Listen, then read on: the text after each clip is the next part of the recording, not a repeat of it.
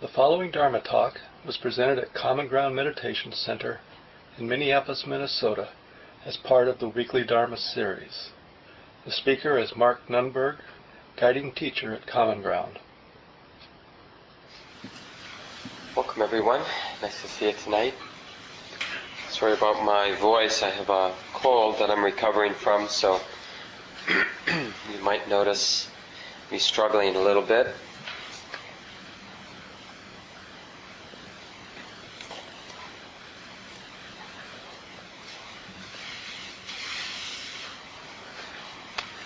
So this week we're beginning a new subject, moving on from truthfulness into resoluteness or determination.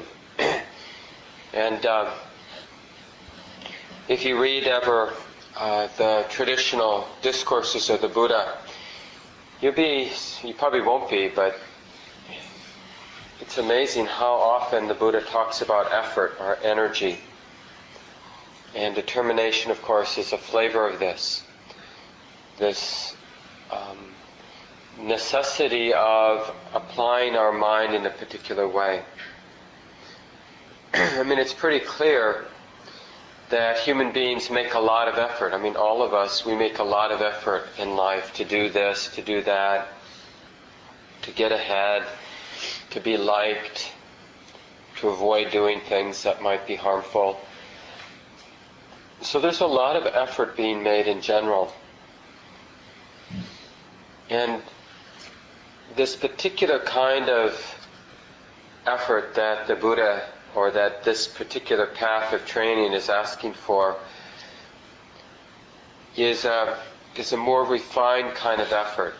So even though we're using a word like resoluteness, and we'll be talking about determination for the next several weeks, we want to make sure that we don't confuse it with a more self-centered, willful kind of effort that we make all the time in life.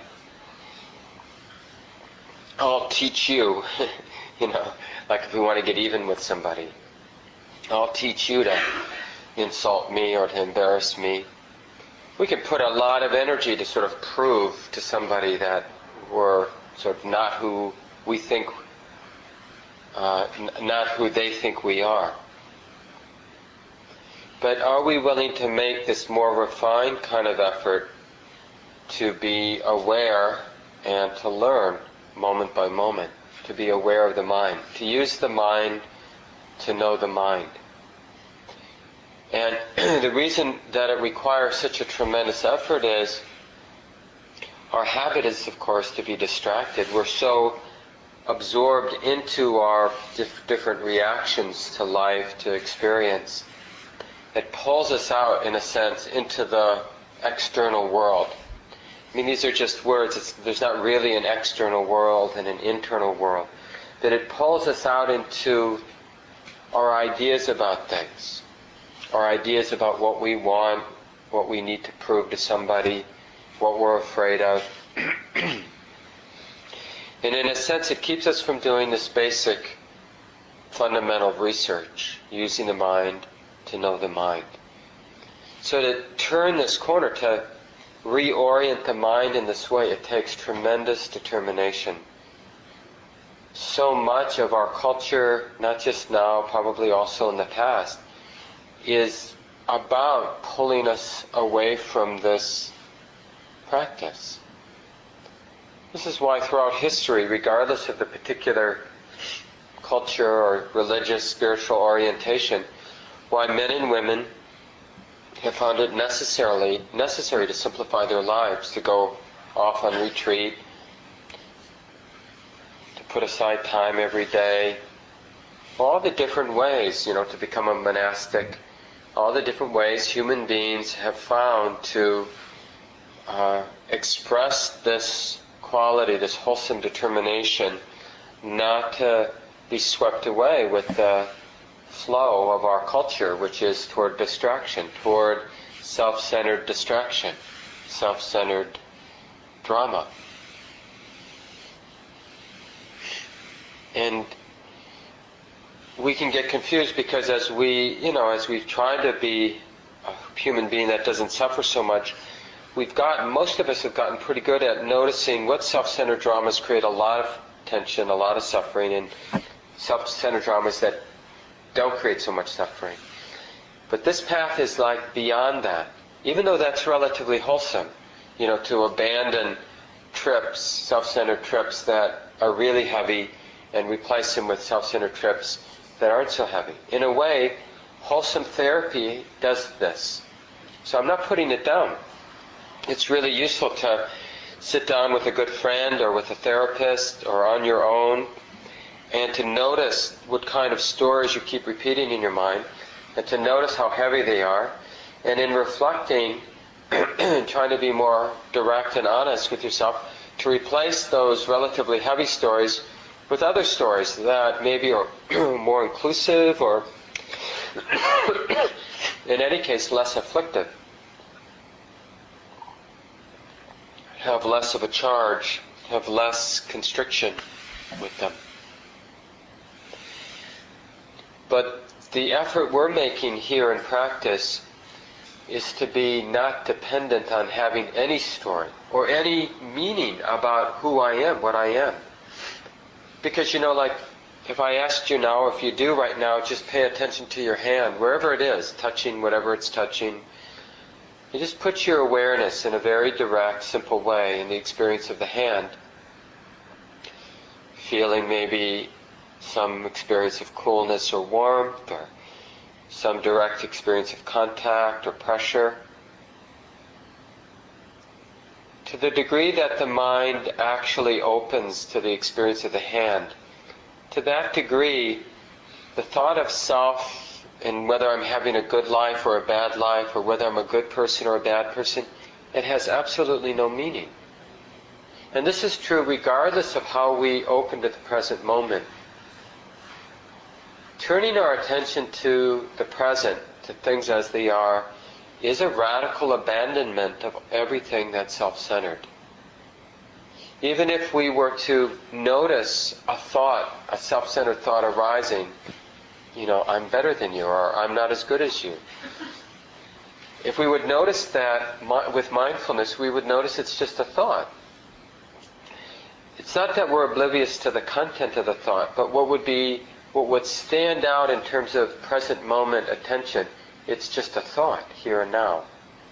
It's just this mental activity of thinking, being known, arising and ceasing. Because in order for the next thought to come, that thought has to cease. Just like in order for this sensation in the hand to be known, the previous sensation that was known had to cease. So this is really the place for this determined, resolute effort, is in the not forgetting that the mind can be used in this way to be present, instead of where the mind is in the habit to go, which is to be in our stories about ourselves, in our stories about others, in our stories about us together. We live in our stories about things. That's where we live, that's where we reside. And there's really no escape, because wherever we are in our stories about things, they always lead to more stories, right? And again, I want to just re-emphasize that it doesn't mean on that level of living in stories, it doesn't mean that there aren't worse stories and better stories. And there's a lot of healing work that can be done just in terms of reorganizing the kind of stories we get lost in. But the Dharma, the teachings of the Buddha, and this path of awakening, this path of using awareness or mindfulness to transform our lives, is really a kind of turning the corner, understanding the limitations of even the most wholesome stories, let alone all the unwholesome stories we entertain. Even the more wholesome stories are limited and come with stress. The stress to maintain them, the stress to hold on to them. So I want to share from Sylvia Boorstein's book that we've been following the last year and a half now, as we cover these 10 wholesome qualities of heart called the 10 paramis, 10 perfections of the heart.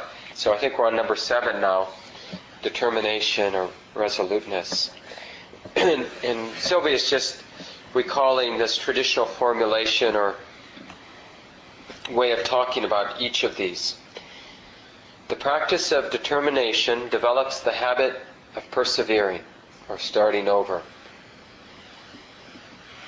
Or remembering, we could say. That's what starting over is, really, for a person on this path of mindfulness. The real effort, like I mentioned a moment ago, is the effort to remember, or the effort to start over in remembering that this is how it is. So it's really a dropping out of our addiction or our fixation on our thoughts about things or ideas about things, into a remembering, oh, thoughts are just thoughts. This is here and now, and it's like this. It's that kind of radical deconstruction or simplification. The mind is deconstructing the complexity of our story and all the meaning that the story seemingly provides. It's deconstructing that into what is actually being known in the moment. Oh, thinking is being known. Emotion, whatever the charge is, that's being known. Sensation, of course, is being known. Sounds are being known. Really simple, actually. It's never more complicated than those 6 things. You know, the 5 physical senses and then cognition. What experience is never more than that. Our whole world is made up of the 5 physical senses and the awareness of mental activity. As big as it seems, as complicated as it seems, the world is never more than that. Now that's the only world we know. We only know the world of 5 physical senses and cognition. But just our rejection of that idea right now tells us how addicted we are to our thoughts about things. Like, for example, the thought of being at common ground. It feels so real, common ground. But actually, whatever it is, it's never more than what we're seeing. You know, we see a room, what we call a room, but that's an experience here and now. And maybe we recognize people that we always see at this place we call common ground, you know.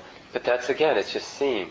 Maybe it has a particular smell, and that's a smell right now. And then the certainty, no, but I'm at common ground. Well, that's just a thought in the mind now. So I'm not saying there isn't a real common ground, but I'm just saying to get to know our experience, to be honest with ourselves about experience, is a radical deconstruction. It doesn't mean it's wrong to form ideas about things. But we don't want to be confused by the ideas we form about things. Like, I have an idea about my wife, Wynne.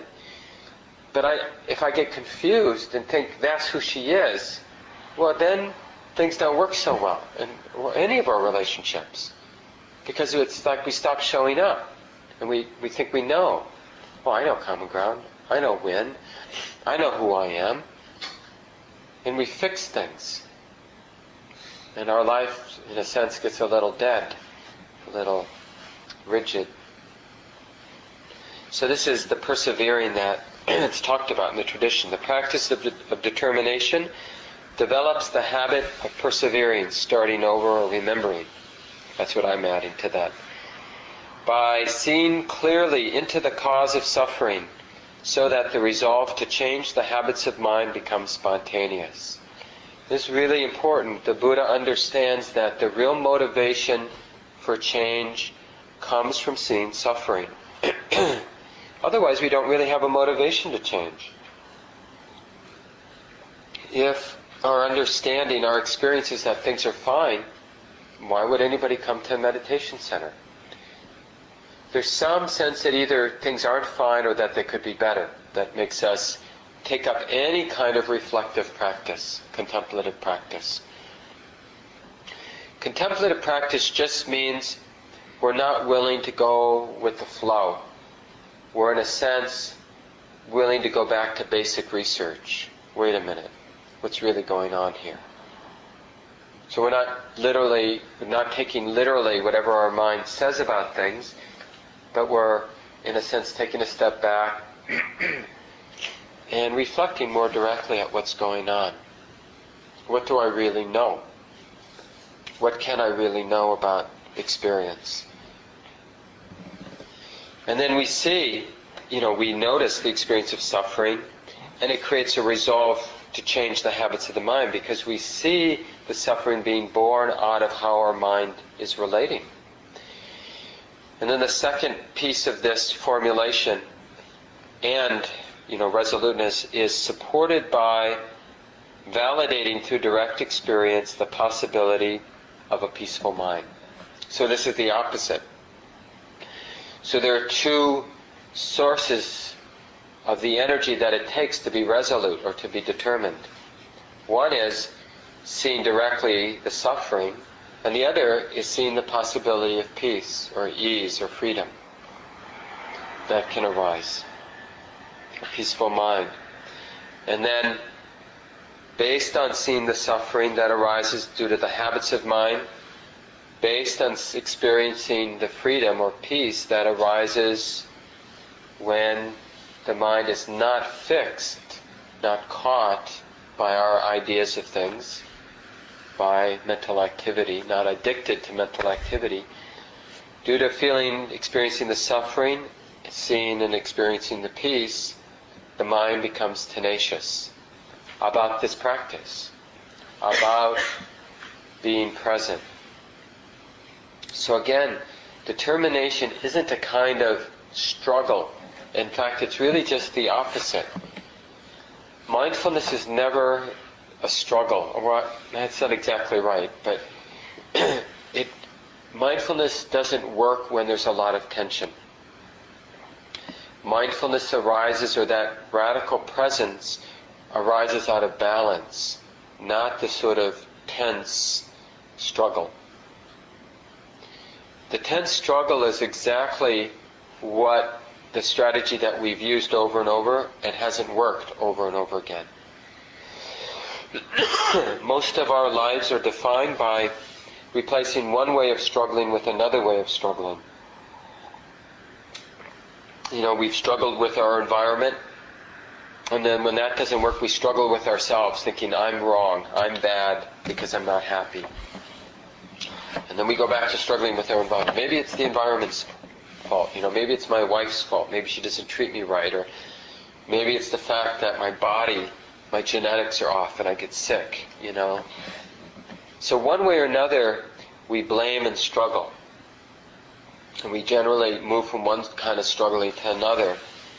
And it doesn't really work, which is why eventually human beings tend to gravitate toward more contemplative practice, which is a movement away from a blind struggle to wondering, does struggle work? Right? That's the first question, that we learn being reflective or contemplative. We see how ineffective struggling is. It's a kind of violence, aggressiveness, juxtaposed to giving up and being resigned and depressed. So the tenacity is really a confidence that awareness and the understanding that arises from paying attention in this balanced way has a real effect on our lives. Now, you may not have a lot of confidence in that right now, but I guarantee it, really, I think I say this with a lot of confidence. If you cultivate this practice, you will find a lot of confidence arising in your life, in your mind, about the power of mindfulness to transform things. It's like the universal solvent, When you think about how powerful water is, the different ways that water have eroded things, or wind has eroded things. Like you look at the Grand Canyon. I'm assuming most of that happened through the power of water to erode the rock. It's amazing how, if you've been there and you look down, it's literally a mile down, and to think, wow, It's amazing, the power of water. But actually, awareness is even more powerful. When we're patient and we keep bringing this mindful attention to things as they actually are, everything dissolves. Anything hard, anything separate, any kind of boundary dissolves. It's sort of, in the spiritual sense, it's the universal solvent. Any kind of sense of self, any quality of apartness or separateness depends on ignorance. And, it makes so much sense. What can replace ignorance? Well, clear seeing. That's what mindfulness is. This is how the Buddha sets up our whole existential situation. The problem is human beings misperceive and then live based on our misperceptions. And so the path of practice the Buddha set in motion is the opposite of misperception, which is to pay attention. Clear seeing is what resolves all the suffering that arises due to misperception. And when we look at the world, actually it begins to make so much sense. With a little distance, it's pretty easy to see how the lack of clear seeing leads to tremendous suffering and injustice. All the inequities in the world and poverty and all of that arises because human beings, we are misperceiving what's going on, and then we make choices based on our misperceptions. Well, what happens if we would undermine that tendency to misperceive by cultivating clear seeing? That radical, that simple, clear, open, loving attention to things as they actually are, with no agenda. There's no agenda in mindfulness, right? So this is where we bring this tenacious, wholehearted, resolute, determined effort. This is Sylvia now talking more directly from her own practice. She says, each time I feel the pain of being reborn into suffering through inattention, by falling prey to lust or being overwhelmed by anger, I am re-inspired in my determination to dismantle the obstacle course of confusion that seems to trip my mind at every turn.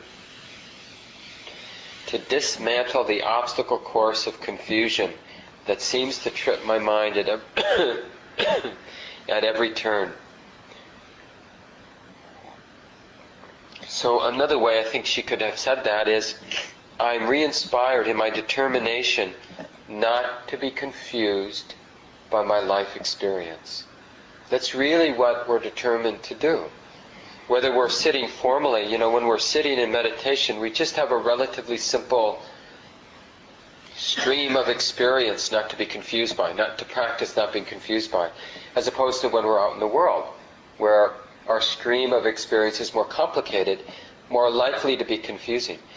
But the practice is exactly the same. When we're sitting and we're with the body, or we're with the breath, or we're with sounds as an anchor in our meditation practice, still, moment by moment, it's possible to be confused by the pain in the knee, by the thought that arises, even confused by the breath, the sensations of the in-breath or the out-breath. We can take it to be more than what it is. Like I can take my in-breath to be my in-breath, as opposed to sensation. Right? What is an in-breath? It's just touching, if you're feeling it here, or it's just movement, if you're feeling your belly expand. But if we get confused, we start thinking it's my breath. And as soon as I think it's my breath, I can think, is it a good breath or a bad breath? Is it the way it should be? Right? Once we start getting confused by our experience, confusion tends to lead to more confusion. So whether we're sitting or out in the world, we're practicing, dismantling the obstacle course of confusion, not being confused by our lived experience. And now I'm continuing reading. That seems to trip my mind at every turn. Each time I stay successfully balanced, not confused. Each time I recognize that hurdles of temptation are startling but not substantial, I become more confirmed in my faith. And I like this sentence too. Each time I recognize that hurdles of temptation are startling but not substantial. Right? So, we're sitting and we're there, let's say with some continuity of mindfulness with the breath. And then the knee hurts, and the pain arises in the filled space of the mind. We know pain. And let's say there's a confusion. Because we get startled by the pain. There's pain, and it shocks us in a way. It interrupts that balance that knows that things are just what they are. And in that disturbance, we start taking the pain in the knee personally. We start telling ourselves a story. That pain is dangerous to me. Sure, I can handle it now, but how about in 10 minutes? I better do something now. Why do I always get pain in my knee? You see, and it just goes on and on. So what we need to see about our lived experience, whether sitting or out in the world, is that our lived experience is often startling. We see things that startle us, like we see a really attractive person, and that is startling for us. It sort of shocks us. Or we see something ugly that we don't like. We see poop on the sidewalk or something from a dog, and it shocks us, But just because things, life, experience is startling, doesn't mean it's substantial. It's like we can see the dog poop, and we can notice being startled, but we don't need to imagine it being more substantial than what it is. It's just seeing and maybe smelling. That's all it is. And then if we have a thought of somebody who's not picking up after their dog, that's just a thought in the mind. No, it doesn't mean that we can join a committee at the local neighborhood group to put signs up around the neighborhood about picking up after your dog or something like that. But it doesn't need to be some addictive, reactive pattern based on not seeing things clearly. It can be a very conscious decision that in the great scheme of things, this is how I want to spend my life energy. Making sidewalks free of dog poop. And I don't think that's a necessarily bad thing for people to do with their life. So I'm not putting it down, but we just don't want to do it blindly out of anger, out of rage. It can be really a balanced thing. It can be an expression of freedom and ease and love, and not hatred or aversion or irritation. Sylvia finishes this paragraph, beginning this chapter on determination, by saying, after she says, I recognize that hurdles of temptation are startling but not substantial, I become more confirmed in my faith. Peace is possible, and I can experience it. Perseverance, the hallmark of determination, becomes automatic. Excuse me.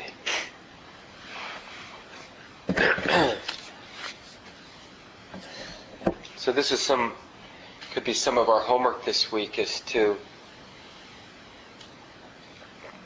really learn from our painful lessons when we lose that resoluteness and we keep, in a sense, stubbing our toe by reacting to life, reacting in ways that cause us some constriction or some pain.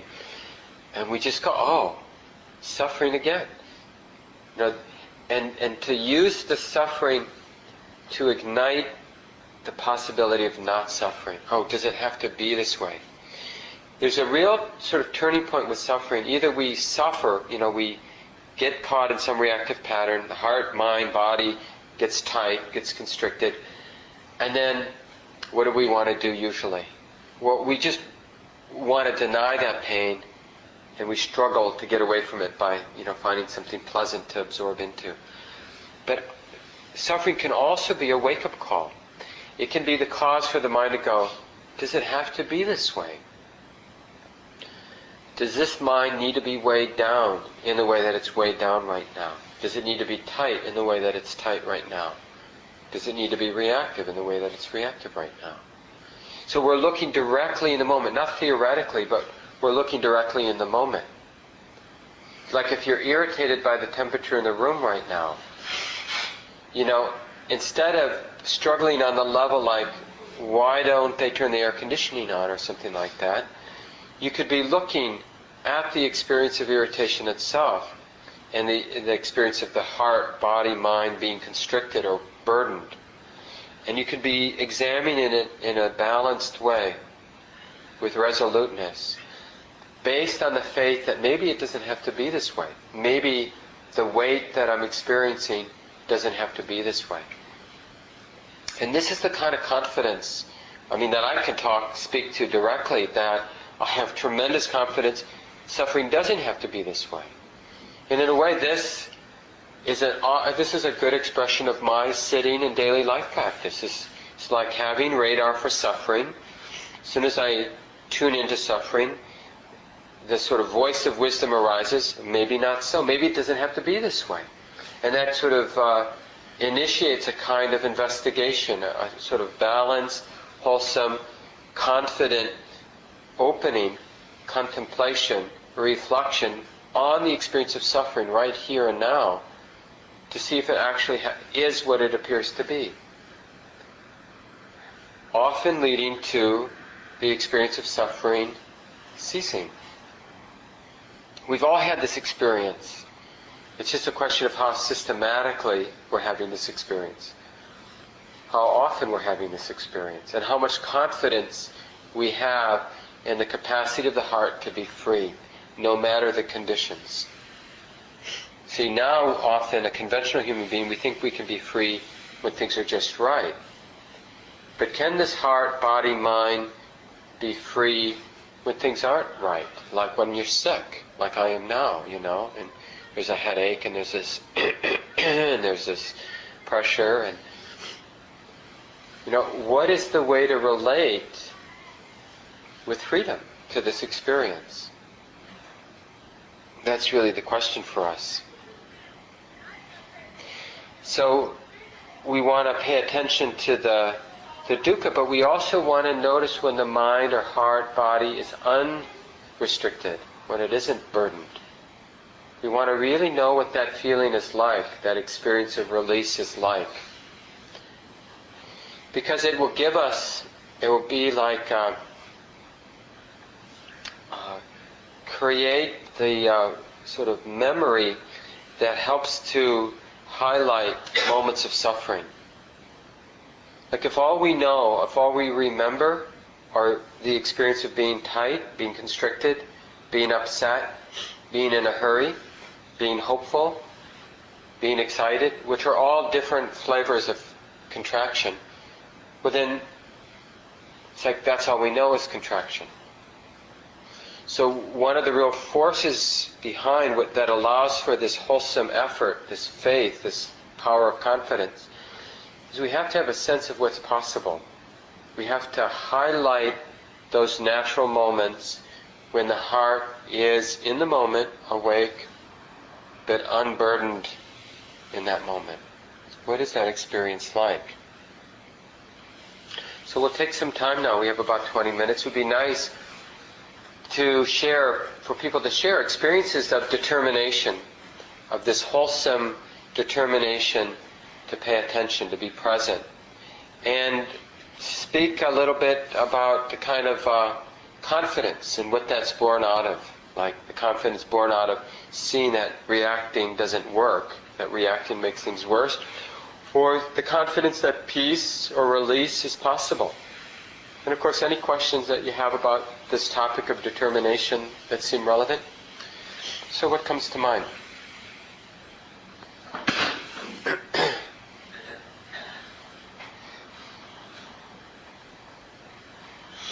Yes, Tom. Well, I read something or heard something from a master or some Buddhist that's been doing it for a long time. And it said, Maybe a little louder, Tom. huh? Maybe a little louder. Oh, okay. And I read something or heard something from a master or Buddhist, high quality, that said if you're trying to avoid suffering, you're already suffering. And I think that is something that's so relevant to my life, and it gets to a point where I just said, I don't think this. I mean, I'm not giving up, but it's a person that's in my life that I'm just waiting for the shoe to fall, so to speak. I'm waiting for that. I'm trying to prevent, not to lose the friendship that we have.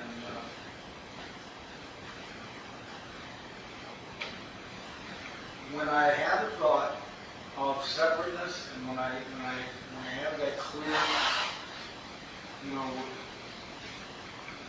nothing is permanent, loss is part of life, and that kind of thing. When I can get and feel and be in that, see that clearly, I can feel freedom right away. And it's just where I am. Mm-hmm. I'm a monastery. What makes it go away, do you think? Have you observed? Like you have a moment of freedom, a moment of release. How do you lose that? Well, I don't think I'll lose it immediately. No, but I'm not asking so much as a question, more as like an ongoing reflection for yourself, or for all of us. Like, this is relevant. Like, not just in moments of suffering do we want to pay attention, but we want to pay attention in moments of release too, to see how that falls away. Because something comes in where the heart gets constricted again. And that would be relevant. Like, what thoughts arise in your mind that you grab a hold of, causing you to lose that sense of freedom? Well, story of my life.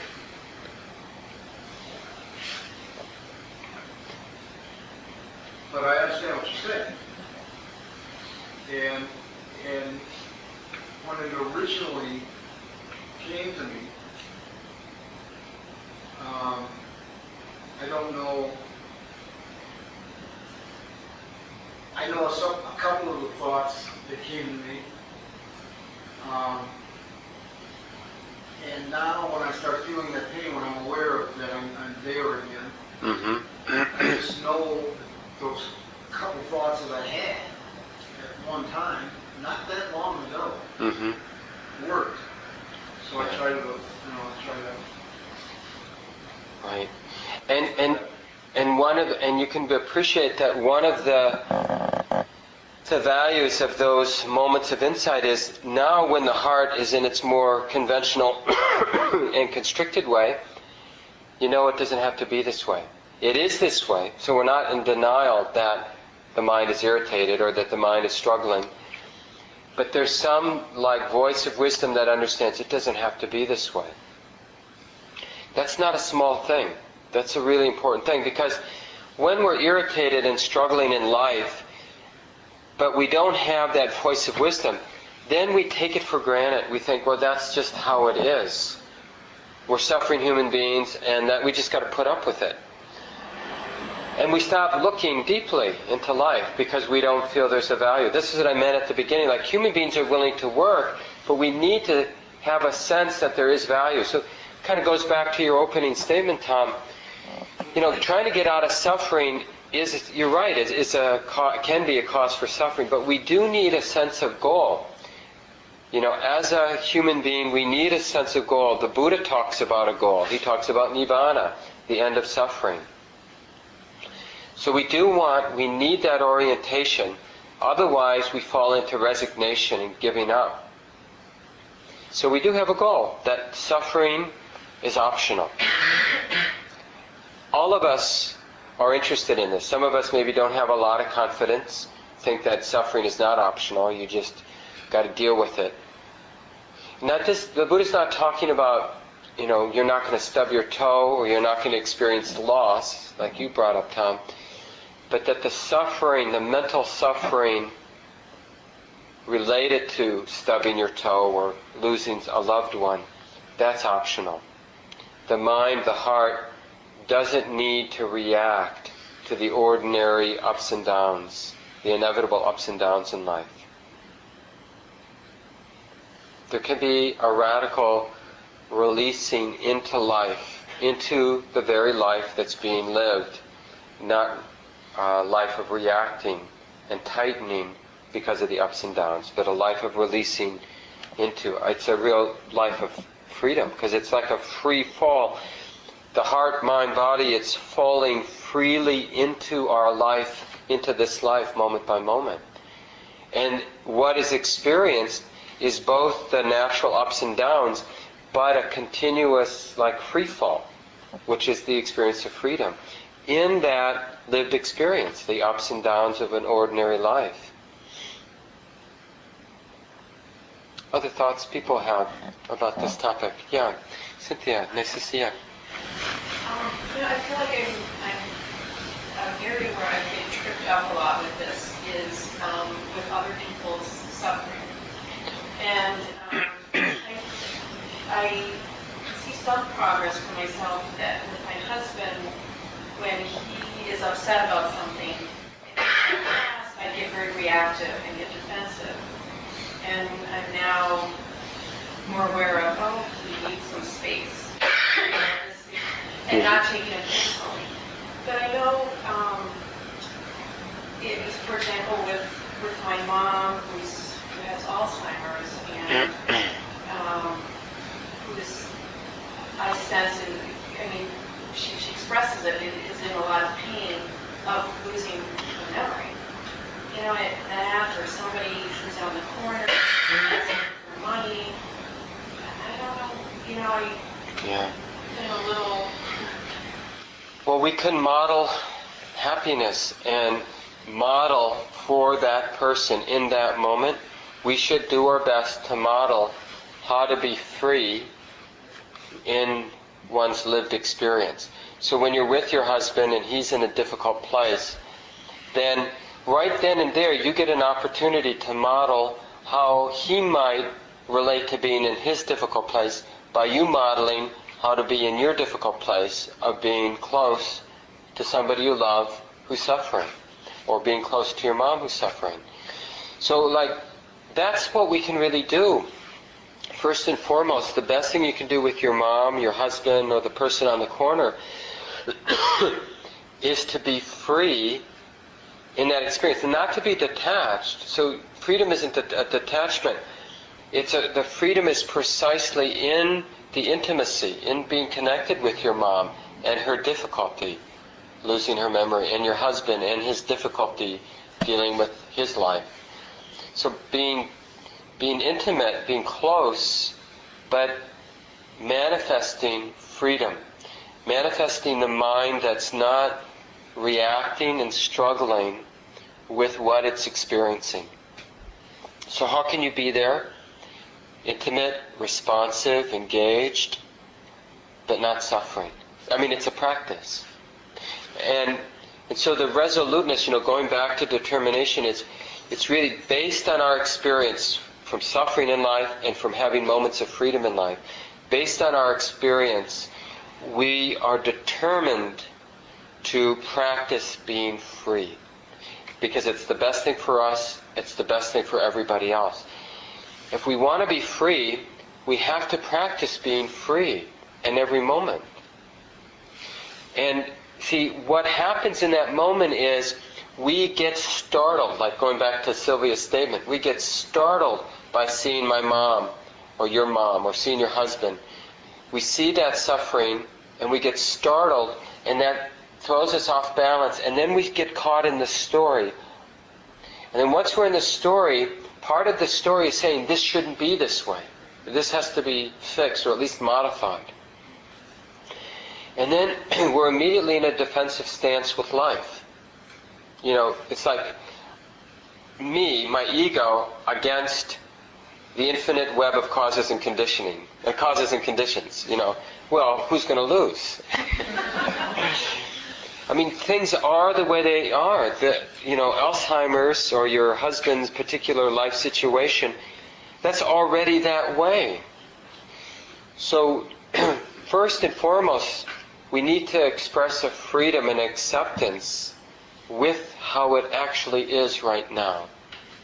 And that's modeling freedom for him. And it allows for creative responses. We might have something to say that will be helpful, we might not. But even if we have nothing to say or do for that person, at least we're not contributing to the suffering by our own suffering. I know sometimes we feel like we want people to suffer because we're suffering, but nobody who's in a balanced place really wants anybody else to suffer because we're suffering. We really don't want that. Thanks for bringing that up. Yeah, Greg. Not long ago, someone did something to me that was very painful. And it took a long time for me to get over that, but the process for me involved a determination not to just always, every time I think about that person, think about them with resentment. Or think about them in a vengeful sort of way. But realizing that I couldn't genuinely do that at that particular moment, that I was really more aware of my pain than I was how am I ever going to forgive this person. And I guess the other determination was keeping in mind that it's possible I could forgive this person even though I had no idea how to do that. Yeah. And so part of the journey for me was just instead of going into the story again of how I was wounded and how unfair that was and everything else, was to just stop with what I'm feeling when I think of that situation, which is the pain. Yeah. Just being there. And then, inevitably my thoughts would go back to the situation. How did it come about? Why did it happen? And I would reflect on if I had been in that other person's shoes, what would I have done? Or why would I have done what was done? And eventually realizing that had I been in her situation, I probably would have done much the same thing. And then what I suddenly realized is how painful it must have been for her to do that. And sensing that pain. And so I went from being able to forgive to even empathizing with the pain she must have been going through. Yeah. To me, that was a release. Yeah. Thanks so much for sharing that, Greg. And one of the things you said right at the beginning that I think is really useful because it's something we can all at least begin with, which is we can express determination by not doing something we know is harmful, like going to a particular train of thoughts that we know don't go anywhere, that just all it's going to be doing is constricting our heart, tightening our heart. Why go there? And we can have great confidence.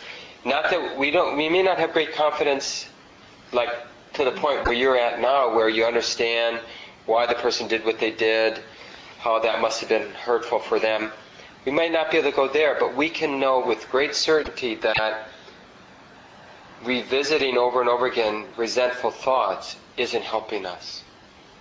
And then once we know that, then it's like we can really, that great, powerful parental energy in us, that like the mother who would run out into the freeway to grab her child, that's in all of us.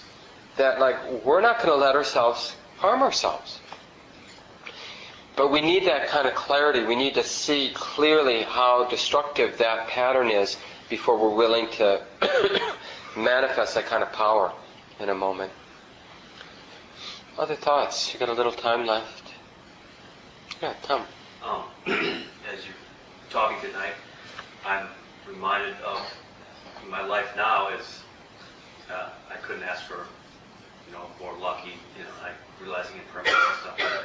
It's very good, but there was a lot of years where I was on drugs, I was depressed, and as you're talking about this resoluteness and how this chance you have in the moment to say, and I learned this in different ways with different psychotherapy or 12-step program. I mean, it doesn't have to be this way. Mm-hmm. It can be different, and how depression is so much like if you want to know what practice isn't, it's depression. Yeah. You know, you're not just like kind of dipping into your life's experience and saying, okay, this kind of reminds me of that experience. I think I'll kind of absorb into that. It's like, oh boy, you're just going to go grab everything you can think of and just produce a docudrama about that moment. It's like, that's me. That's how it is. I suck. Everything's bad. And it's amazing how you just it's the opposite. it's the opposite of that. I had a moment a few weeks ago where my job was very intense, stuff going on, and I had that old feeling of like where my brain almost feels like a sort of like my head just sort of swelling. You feel so heavy. I mean, that's just that awful. It's depression or that kind of feeling. I thought, and that's why I tried to sit. You know, I gave my kids some popcorn and a movie, and I got myself a half an hour, and I sat, and I could just feel. I mean, the power of this practice. It's not like, it's just so much of an absence of something, and that it's so quiet that the power of like each time, just you start going that way. It's like no, just go back to the breath. Think about the breath, and next thing comes up, just that over and over of, and that's, I don't know, that's sort of it was an insight for me. Like, okay, I just have to do this over and over. Just keep going back. Yeah, that's such a beautiful teaching that you just gave about, I mean, you can use different words, but, we're working with the word determination and how it really gets born out of our lived experience. I mean, that's what wisdom is. Wisdom is an impersonal force that arises from our lived experience. And that's what kind of is willing to pick the mind up and put it down here, and pick it up and put it down there. Yeah, that's a great place to end. Thank you, Tom, for sharing that. We'll just take a minute, let go of the words, take a breath or two together.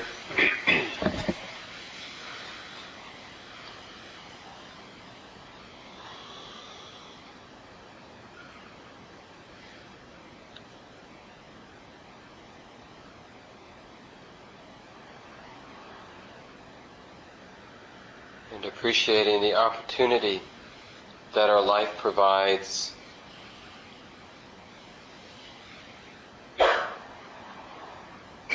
and finding in our own heart right now resoluteness to do whatever we can to support the strengthening of wholesome qualities and abandon the unwholesome qualities, and the strength to be patient, and the strength to begin again, and the strength to keep remembering that freedom is possible, regardless of the particular conditions, regardless of how many mistakes have been made in the past, that real love and wisdom and freedom is possible. And so we happily dedicate our lives to this path, no matter how long, no matter how difficult. May each of our lives be part of the stream of causes and conditions leading to happiness and peace and freedom from suffering for all beings without exception. And thanks again, everyone. Always feels good to be here together. A couple announcements for the group.